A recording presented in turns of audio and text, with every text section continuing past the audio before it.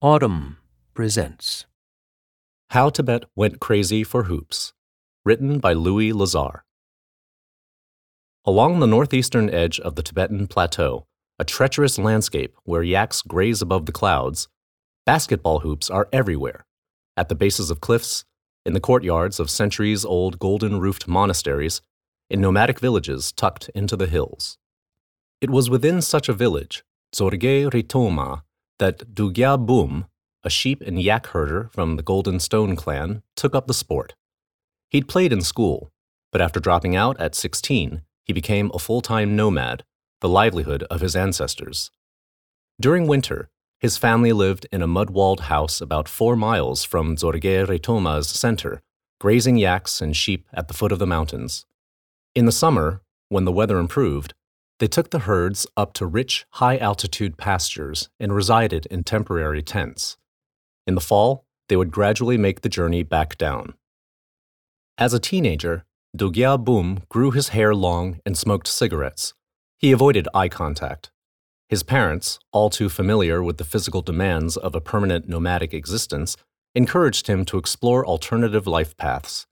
So, in 2011, he took a job at Norla, a textile company that had opened in the village a few years earlier and was hiring nomads as yak wool artisans. But the routines of office and factory work didn't suit him.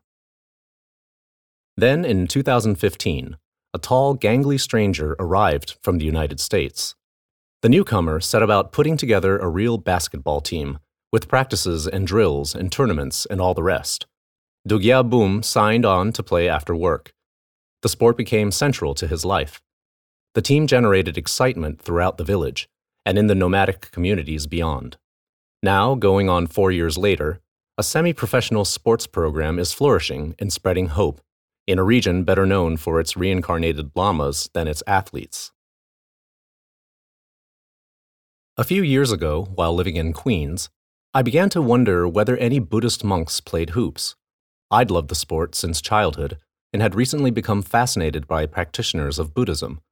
And while the pairing may seem far-fetched, it made a certain sense to me. Devotion to the sport involves countless hours in the solitude of echoing, dimly lit places, rickety old gymnasiums, empty playgrounds, driveways late at night, where one undergoes a genuinely meditative sensory experience, the rhythmic bouncing of a ball, the mental focus and repetition essential for knocking down free throws, the visualizations, such as imagining oneself sinking a last-second shot. There's a reason Phil Jackson, aka the Zen Master, didn't coach football.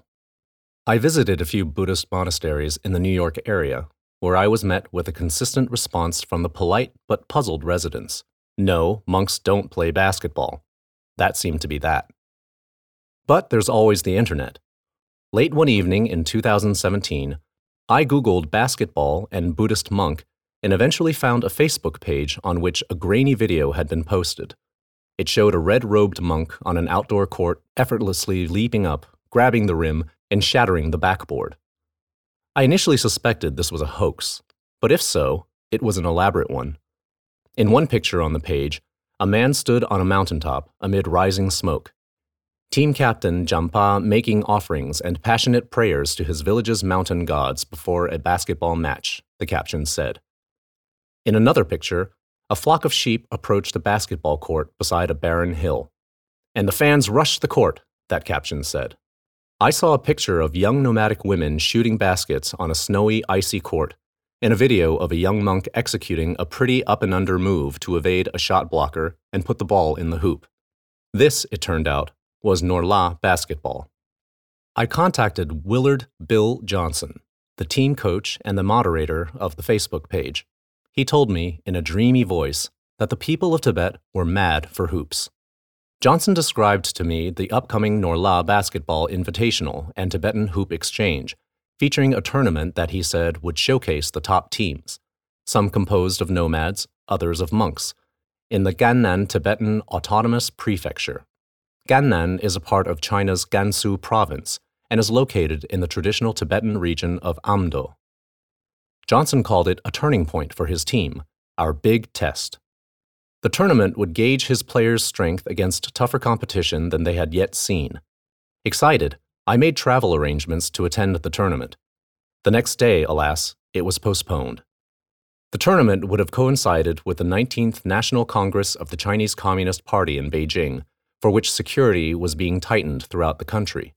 Local police from China's Public Security Bureau, concerned about large gatherings, had asked Norla for the postponement. I decided to make the journey nonetheless. Basketball first appeared in the Tibetan highlands about 100 years ago.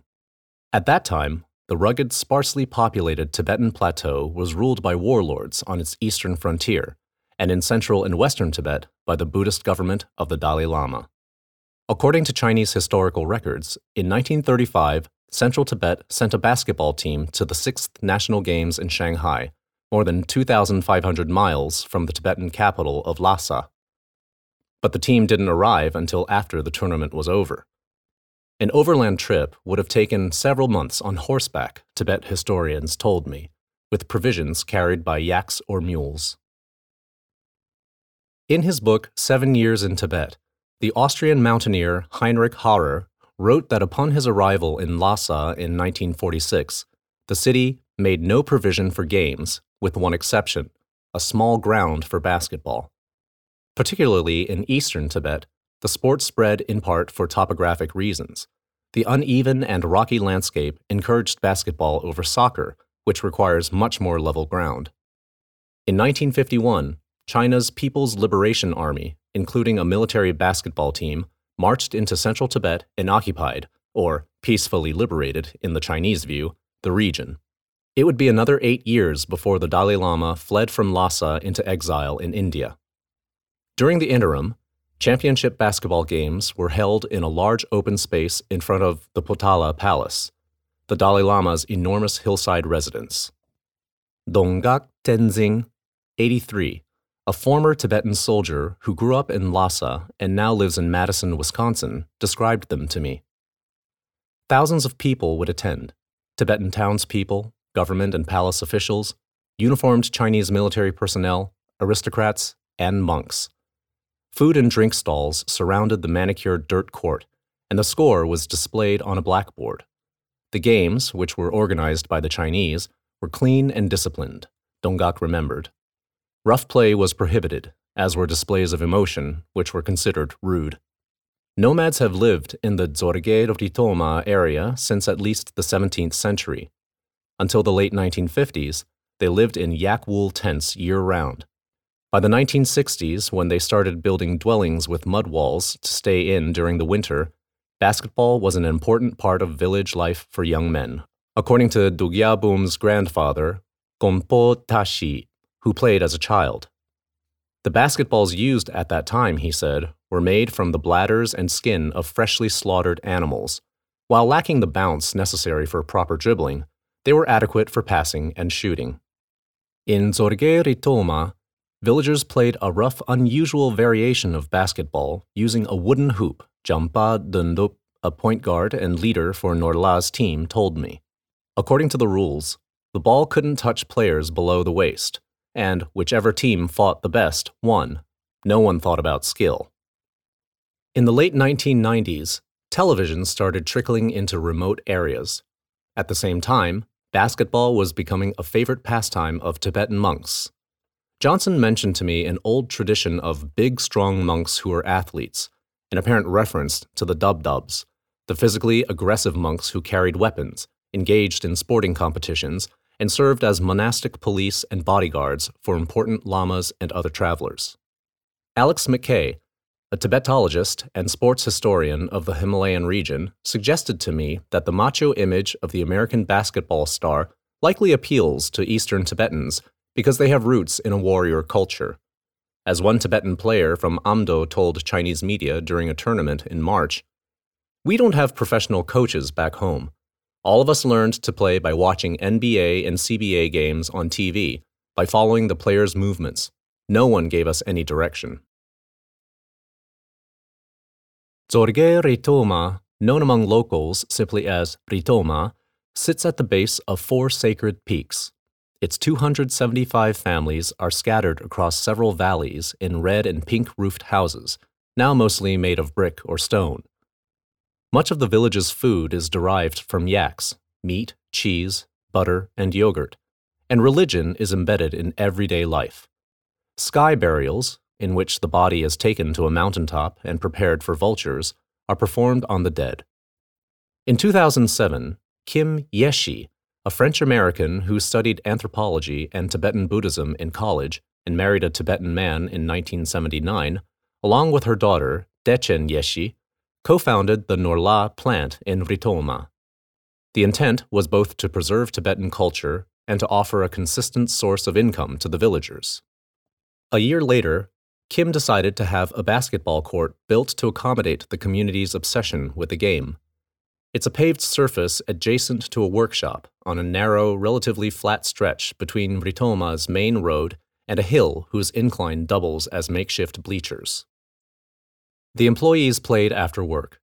Using one or two basketballs, they congregated around the hoop and heaved up shots. A regular at the court was Dugya Boom. As an eldest son, he would normally have been expected to carry on as the nomadic heir to the family's herds and have a wife chosen for him. Instead, shortly after he dropped out of school, his grandfather approached Norla's executives and asked, "Do you have something he can do?" Norla trained Dugya Boom to use an office computer, speak rudimentary English, and take photographs of models wearing the scarves the company manufactures from yak wool. He liked the photography, but didn't excel at it. Principally, he saw it as an opportunity to get closer to a particular model, Lamo Tso, with whom he had fallen in love. Dugya Boom was a rebellious, immature employee. He ignored the no-smoking rule and routinely snuck into the guest house kitchen to take food. He was transferred to the factory workroom, where he eventually became a dyer. He complained about his pay. In the felting section upstairs, a quiet, skinny man of 20 named Jampel Dorje was having his own troubles. Jampel had grown up herding animals in a village down the road. He had married a woman in Ritoma, where he didn't know anyone. His wife worked at Norla, so he had gotten a job there too. Jampel was shy, and his workstation was isolated from other employees. After work, he had nothing to do. But he noticed that every evening, the other male employees played basketball. One night, he followed them to the court. Soon, he was trying to play. But neither he nor Dugya Boom knew that basketball would transform their lives. Bill Johnson, 32, grew up in Everett, Washington, north of Seattle. In high school, he was into math and theater. But when he sprouted to 6'8", he began to focus on basketball. He could shoot well, but because of his skinny frame, he struggled with rebounding and defense. He wasn't recruited by any major basketball schools, so he enrolled at MIT. He worked hard at his game, and in 2009, when he was a senior and co-captain, MIT advanced to the Division III NCAA tournament, the first berth in its history. When he wasn't on the court, Johnson had a slightly offbeat vibe. He won a school talent show with an interpretive dance involving streamers and tight pink shorts. If you've seen the movie Napoleon Dynamite, it was almost like that, Jimmy Bartolotta, an MIT teammate, told me. Rather than spend spring break in Cancun with his friends, he volunteered to teach dental hygiene in Nicaragua. After graduation, Johnson became an MIT assistant coach, then played in a league in Costa Rica. "I was nickel and diming it," he says, barely getting by. While visiting Bartolotta, who played professionally in Iceland, Johnson partied and drank with fans. Soon after, he signed a short-term contract to play there. After that, he went to play for 6 months in Australia. In 2014, after a stint playing in Cape Verde, Johnson returned to the United States. His MIT friends were now neurosurgeons and engineers, real estate investors, and CEOs. Johnson, who had grown out his beard and often bundled his hair into a man bun, had no real career plan. He was scrolling through Facebook when he noticed a post from a cousin in India about a former classmate, Dechen Yeshi, who was hiring a tutor for her young daughter in Ritoma. Johnson began researching Norla online. When he saw a photo of its basketball court, that sealed the deal, Johnson says. He applied for the job opening and was immediately rejected. Dechen considered him overqualified. Also, She was puzzled by the degree to which his application emphasized basketball. But over the next several months, he emailed repeatedly. Even after the tutor position was filled, Johnson told Dechen he was willing to help the company in any capacity. Dechen, in turn, researched Johnson online. His persistence and academic credentials impressed her, as did his attitude. So she invited him to Ritoma to be a volunteer basketball coach for the Norla team. The ragtag group of Norla workers occasionally competed in ad hoc tournaments, and she thought Johnson could perhaps instill discipline and teamwork, values that might also benefit the company. Plus, he'd offered to pay his own way. "All I need is a bed," he'd written. Johnson arrived in August 2015. The place felt empty. The nomads and their animals were off in the high summer pasture. At the Norla guest house where he'd be staying, he met with Jampa, the team's soft-spoken veteran guard. Jampa, now 30, is also a poet, whose work has been published as far off as Lhasa, some 1,400 miles away. "We want to be the best team in Gannan," Jampa said. "We can start tomorrow. Tell us what to do." At the first practice, about 25 Norla employees gathered on the court. To them, the moment was surreal. Here stood a professional player from the United States. "We all thought NBA," Jampa recalls. For his part, Johnson saw a hodgepodge of guys. Most of the players were wearing jeans. One sported dress shoes, another a worn business suit, and another mittens. Moments before practice was to begin, there was a roar and a cloud of dust as a motorbike bearing another player screeched to a stop at mid-court.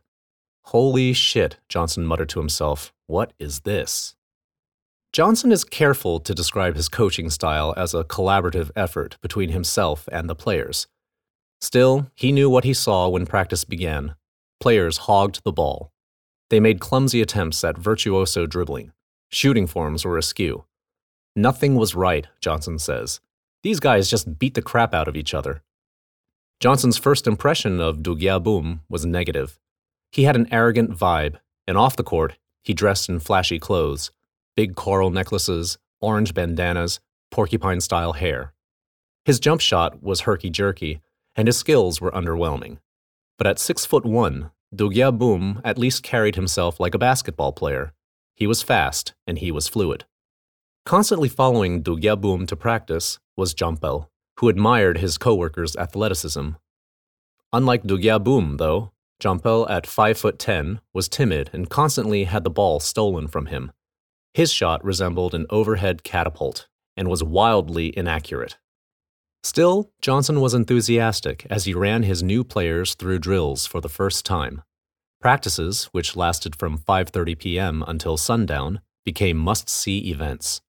Villagers brought stools and thermoses of hot water. They laughed when shots were missed and clapped when they went in. They watched as Johnson shouted at his guys and occasionally played alongside them. Sometimes, to everyone's delight, he would dunk the ball. Johnson led the players on jogs through the village and sat with them to meditate. During lunch, he had them lift weights, mostly bricks and bags of flour or rice, in the factory courtyard. He showed them film of the San Antonio Spurs, whose style emphasized teamwork. The players called Johnson Gegen, meaning teacher. Jampa phoned representatives of rival teams to schedule games. Occasionally, local businessmen sponsored tournaments. Nomadic teams traveled to them by motorbike and camped out in tents. All monk teams also joined the competitions. Across the region, Johnson noticed, were passionate players without coaches or any concept of what we would consider organized play. At times, the most effective way to guide and motivate his team, Johnson realized, was to play himself. So he suited up for one tournament in August 2016 in a cavernous gym full of cigarette smoke in Machu, 125 miles from Ritoma. Despite Johnson's participation, Norla was overwhelmed by a more aggressive, better shooting team and lost in the first round of the playoffs. Dugyabum had scored a few baskets, but he hadn't played impressively. Johnson had forbidden him to shoot anything but layups because of his faulty jumper. As for Jampel, I wouldn't even consider putting him in, Johnson says. With winter approaching, Practice was put on hold until April. Nonetheless, Do-gyal-boom began messaging Johnson, requesting one-on-one instruction. They met at the court at 6:30 a.m., or during lunch, or before dusk, to run drills and lift weights. Johnson deconstructed Do-gyal-boom's jump shot. Jampol tagged along. Together, over the long, brutal winter, the two teammates worked on their game. Do-gyal-boom quit smoking. "I'd give up my life for basketball," he told fellow Norla employees. By the summer of 2017, Do-gyal-boom was a different player. He blew past defenders for easy baskets. He dished the ball off to teammates for assists. His jump shot had improved. He got the green light to shoot from mid-range. With added muscle, he finished more easily at the rim, powering through contact with opposing players. There were moments, Johnson thought, when Do-gyal-boom could have held his own playing New York City street ball. Norla was also playing better as a team. Players no longer ignored their teammates to go one-on-one. Now they worked the ball around for an open shot. At summer's end, Do-gyal-boom was selected as an all-star to play in Gannan's annual tournament. Afterward, he was named one of Gannan's top 10 players. In the workroom, meanwhile, Do-gyal-boom's attitude had improved. He made eye contact with coworkers and talked more openly. Basketball had helped him find meaning, Dechen Yeshi, who called him a model employee, told me. By this time, he had also married Lamotso, the Norla model. Jampol had also progressed on the court and was earning minutes. He was a more adept ball handler, had improved his court awareness, and made open shots. But what Johnson admired most were his intangibles. Whatever Johnson asked him to do, he did without hesitation. Even more significant was Jampol's evolution off the court. The once quiet young man was now opening up to teammates. "We've become best friends," Jampol recently said of them. Jampol's wife, Jamyang Dolma, works at Norla as a tailor and a model. Like other nomadic women suddenly thrust into a 9-to-5 job, she had found the concept of free time after work completely alien. For women especially, nomadic life is difficult. Days are long and dominated by chores, starting fires, milking animals, chopping wood, churning butter, cooking meals, collecting dung for use as fuel, cleaning pots, caring for children. The idea of a hobby never came up. In traditional life, women don't play basketball, but it doesn't mean women don't like it, Jamyang Dolma told me. It may be because they never had the opportunity or anybody to lead them. In 2016, a female Norla employee, Wandi Tso, asked Johnson whether women at the company could form a team. "Whenever you want to play," Johnson told her, "let's do it." The women who signed up were initially too afraid to even catch the ball, but as they learned the fundamentals, their confidence rose. Their shooting form was generally textbook, Johnson says, unlike the men's, whose years of bad habits had to be trained out of them. Villagers in Ritoma gradually grew accustomed to seeing women on the court. Do-gyal-boom and Jampol helped Johnson train the women's team, which included both of their wives. Lamotso became the team's best all-around player, and Jamyang Dolma the team's best shooter. At home, she and Jampol would discuss the drills they'd worked on that day. In September 2017, the Norla women played competitively in front of the villagers in a 3-on-3 tournament organized by Johnson. Wearing light blue jerseys, the Norla players giggled each time they blundered and clapped whenever their team scored. When I was there, I watched one of the women's team's practices. 2 female coaches were visiting for the week. Ashley Graham, a former professional player in Europe who owns the training group Pinnacle Hoops, and Carly Fromdahl, a Pinnacle instructor who played college ball at Seattle University. They ran the Norla women through drills, including layup lines. The women dribbled slowly but made most of their shots, ball handling exercises, and chest and bounce passes. Basketball, Dechen told me, has become a gateway for the women to try new things. They started doing yoga and meeting regularly outside of work. They eat meals together now and have begun discussing their jobs, lives, and plans for the future. Basketball has made them more courageous, Dechen said.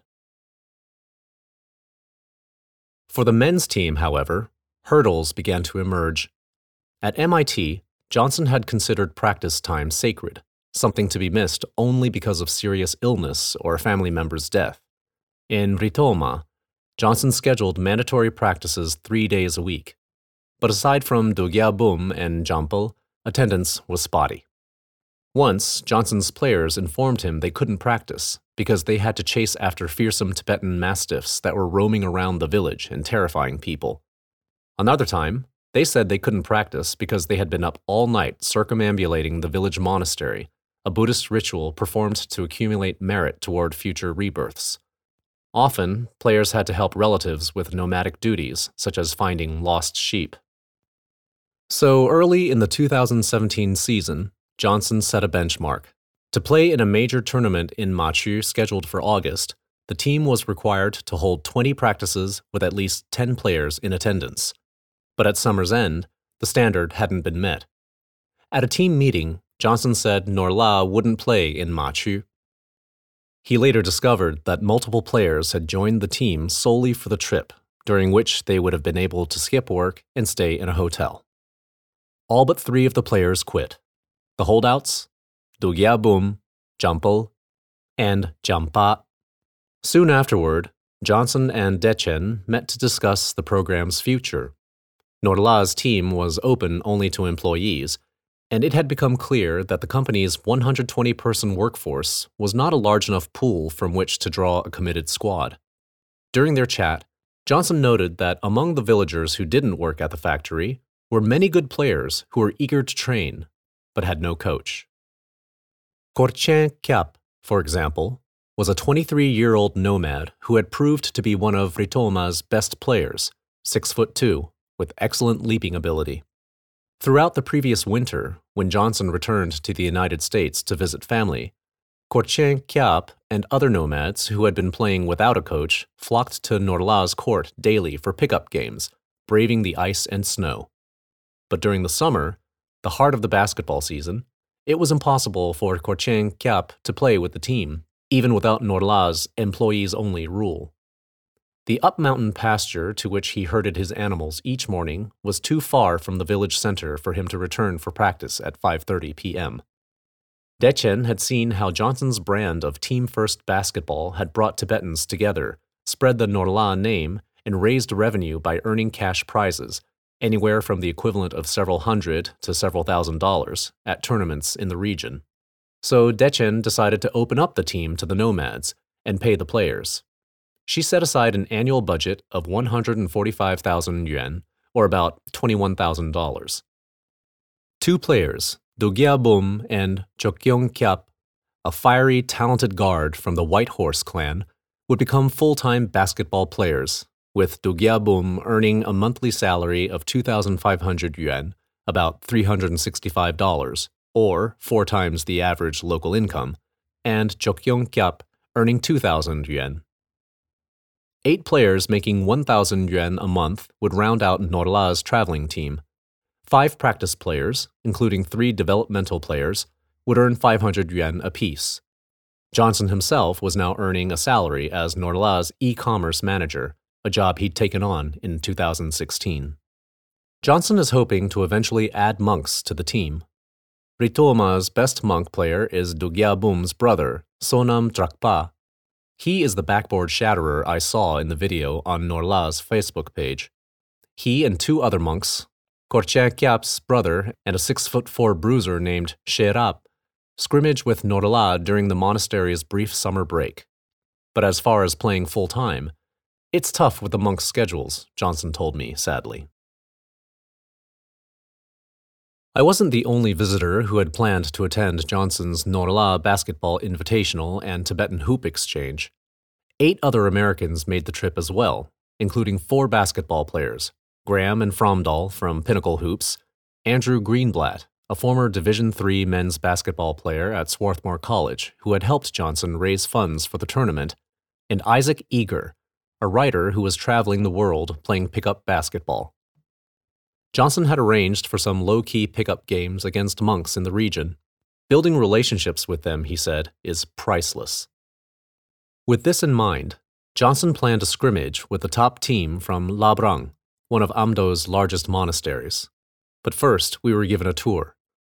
Pressed up against a big green mountain, the monastery's white, red, and yellow structures, some with gilded roofs, are connected by a labyrinth of dirt alleyways through which monks and pilgrims roam. A monk leading tours collected my ticket stub, crumpled it up, and tossed it into a trash bin. NBA, he said, bumping my fist. The day of the scrimmage, as we drove along a narrow mountain pass, Johnson warned our group of Labrang's physicality and offered an advance apology. "No one's purposely trying to hurt you," he said. "They're still Buddhist." I'd intended to play, but was sidelined after pulling a muscle the previous day while demonstrating a jump hook. We made a winding descent into a valley, then turned off the road and drove unsteadily on rocky grasslands. The court appeared, its weathered surface riddled with cracks and wet spots. A stream flowed alongside it. In all directions, empty plateaus stretched for miles. A green taxi wobbled up behind us. It stopped shy of the water's edge, and several 20-something monks in robes got out, holding bags and basketballs. More taxis followed, also filled with monks. The men vanished into a nearby hut and emerged wearing basketball gear, including white USA jerseys. They splashed across the stream and onto the court. The athleticism and creativity of Labrang's players were immediately evident. They hung in the air on jump shots and made Kobe Bryant-esque fadeaways. They played hard, and they fouled hard. At one point, Greenblatt got clocked by the opposing point guard and fell. "They don't mean any harm," Johnson shouted. A stray ball rolled onto the court, and some of the Americans stopped playing. Labrang seized the chance to make an uncontested layup. "Guys," Johnson shouted, "there's going to be hawks, vultures, balls rolling onto the court. You gotta play through." The teams played 2 games to 20, and both went down to the wire. The monks won the first one, 20-19. The second went to the Americans, 20-18. After that game, Greenblatt, Graham, and Fromdahl sprawled onto the court, exhausted, unaccustomed to playing at that altitude. "These guys are tough," Johnson said. "Super tough," Greenblatt replied. Although the Norla Invitational Tournament had been postponed, Johnson was still planning to lead, with the visiting Americans, several days of clinics for Norla's teams. But after the first day, a cool sunny afternoon of spirited drills and pickup games, Johnson received more bad news. False rumors had reached the Public Security Bureau that the Americans, myself included, were NBA players. Apparently worried that our presence would attract large crowds, the authorities urged the Norla team to stay away from the court. All remaining basketball activities were called off. The following day, a damp snow fell, blanketing the court. Entire streets were reduced to mud. The village was quiet. I took the opportunity to visit Du Gyabum's house. I walked through his front gate into a muddy outer courtyard, and then into a room with a red carpet and wood-paneled walls. Displayed high on one was an elegantly framed picture, bordered by Tibetan letters, of LeBron James in front of a grassland's backdrop of horses and mountains. Basketball trophies were perched on a shelf. Sipping butter tea, we spoke about his dream, nearly realized, of making a living playing basketball. When I asked him what his life would be like without hoops, he chuckled uncomfortably, then paused. "If basketball disappeared," he said softly, "my love would be finished. Everything would be finished." Shortly after I left the plateau, good news arrived at last. A monk had built a new gymnasium in Hezuo, the capital city of Gannan, 16 miles away, and there would be a tournament in late November. In a preliminary round game, Norla faced the Zorge All-Stars, a brutally physical, all-nomad team. Norla lost in overtime by 1 point, but the team won its 3 other matchups, qualifying for the playoffs. Norla won a quarterfinal rematch against Zorge, 48-39. In the semifinals, Norla defeated a university team from Zhuoni County by 1 point, setting up an evening final against White Kata, a team featuring standout players from across the vast Amdo region. Before sunrise on the day of the championship, Norla's players rode their motorbikes up to Amnye Tongra, Ritoma's highest peak. They made offerings of sugar, barley, and fruit to the mountain deity believed to protect Ritoma and shouted, Lagya Lo, victory to the gods! A large contingency of Ritomans, nomads, monks, and Norla employees drove to Hezuo, where fans of both teams squeezed into the tiny, high-ceilinged gym, stuffing it beyond capacity. Fans bled onto the court. Some climbed up the basket supports. Norla wore its standard blue jerseys. Kata wore red. On the walls behind the baskets hung billboard-sized posters of Kobe Bryant and LeBron James. Eventually, officials locked the gym door. Outside, latecomers climbed onto one another's shoulders and peered in through the windows. Back in Ritoma, in the monastery and in households alike, people huddled around their smartphones, which were illuminated with shaky video feeds of the match. When the game began, Dugyabum seemed overhyped and anxious. On his first offensive touch, he rose up for a 10-foot jump shot that clanked long off the backboard. Twice in the ensuing minutes, he turned the ball over. Meanwhile, Kata's blazing fast guards penetrated at will. The score, indicated on a small flip-style board at center court, seesawed back and forth. At halftime, Norla led 18-16. In the second half, Dugyabum's nerves settled. He soared in for rebounds and, low in his defensive stance, kept Kata's ball handlers at bay. Norla led 28-24 entering the final quarter. Kata bounced back, tying the score and then taking a narrow lead. In the waning minutes, with Norla trailing 36-35, Johnson hit a three-pointer from the top of the key. Kata replied with a three of its own and followed that with a layup to pull ahead by 3. A Norla player then made one of 2 free throws to cut the lead to 2. But that was as close as the team got. In the final seconds, there was scrambling and desperation from Norla. Whoops and hollers filled the gym, but the clock wound down. A horn rang, and Kata fans burst onto the court. Norla had lost 41-39. Dugyabum kneeled on the floor and covered his eyes, hiding tears. Johnson huddled his team close. "We played our hearts out," he shouted. "I know this hurts, but use this hurt, this feeling that you have right now, to fuel you over the winter." Jampa drove Johnson and Dugyabum back to Ritoma. Dugyabum was in the back seat, silent. It was almost midnight when they arrived back in Ritoma. Jampa dropped off Dugyabum and Johnson at Norla's gate. In a few months, Johnson would move out of the guest house and into his own place in the village. "I'm still scratching the surface of this way of life, this culture, Buddhism," he told me, adding that he's definitely here for the long haul. Johnson's vision for Norla basketball is to build a program so well respected across the plateau that the best and most driven players will flock to train in Ritoma and then return to their towns and villages as player coaches to spread what they have learned. Johnson knows achieving this goal is in large part dependent on Dugyabum. If his commitment remains steadfast, Johnson believes he could become one of the best players in all of Tibet. It was with these aspirations in mind that Johnson, late that night after their championship loss, gathered his thoughts as he and Dugyabum stood together in the darkness. Before heading their separate ways, they embraced. Then Johnson looked Dugyabum in the eye. "What you've done this last year was amazing," Johnson said. "But keep it going. You're our leader now. This is just the beginning." If you enjoyed this production, find the best long-form articles read aloud in the Autumn app, available now for iPhone.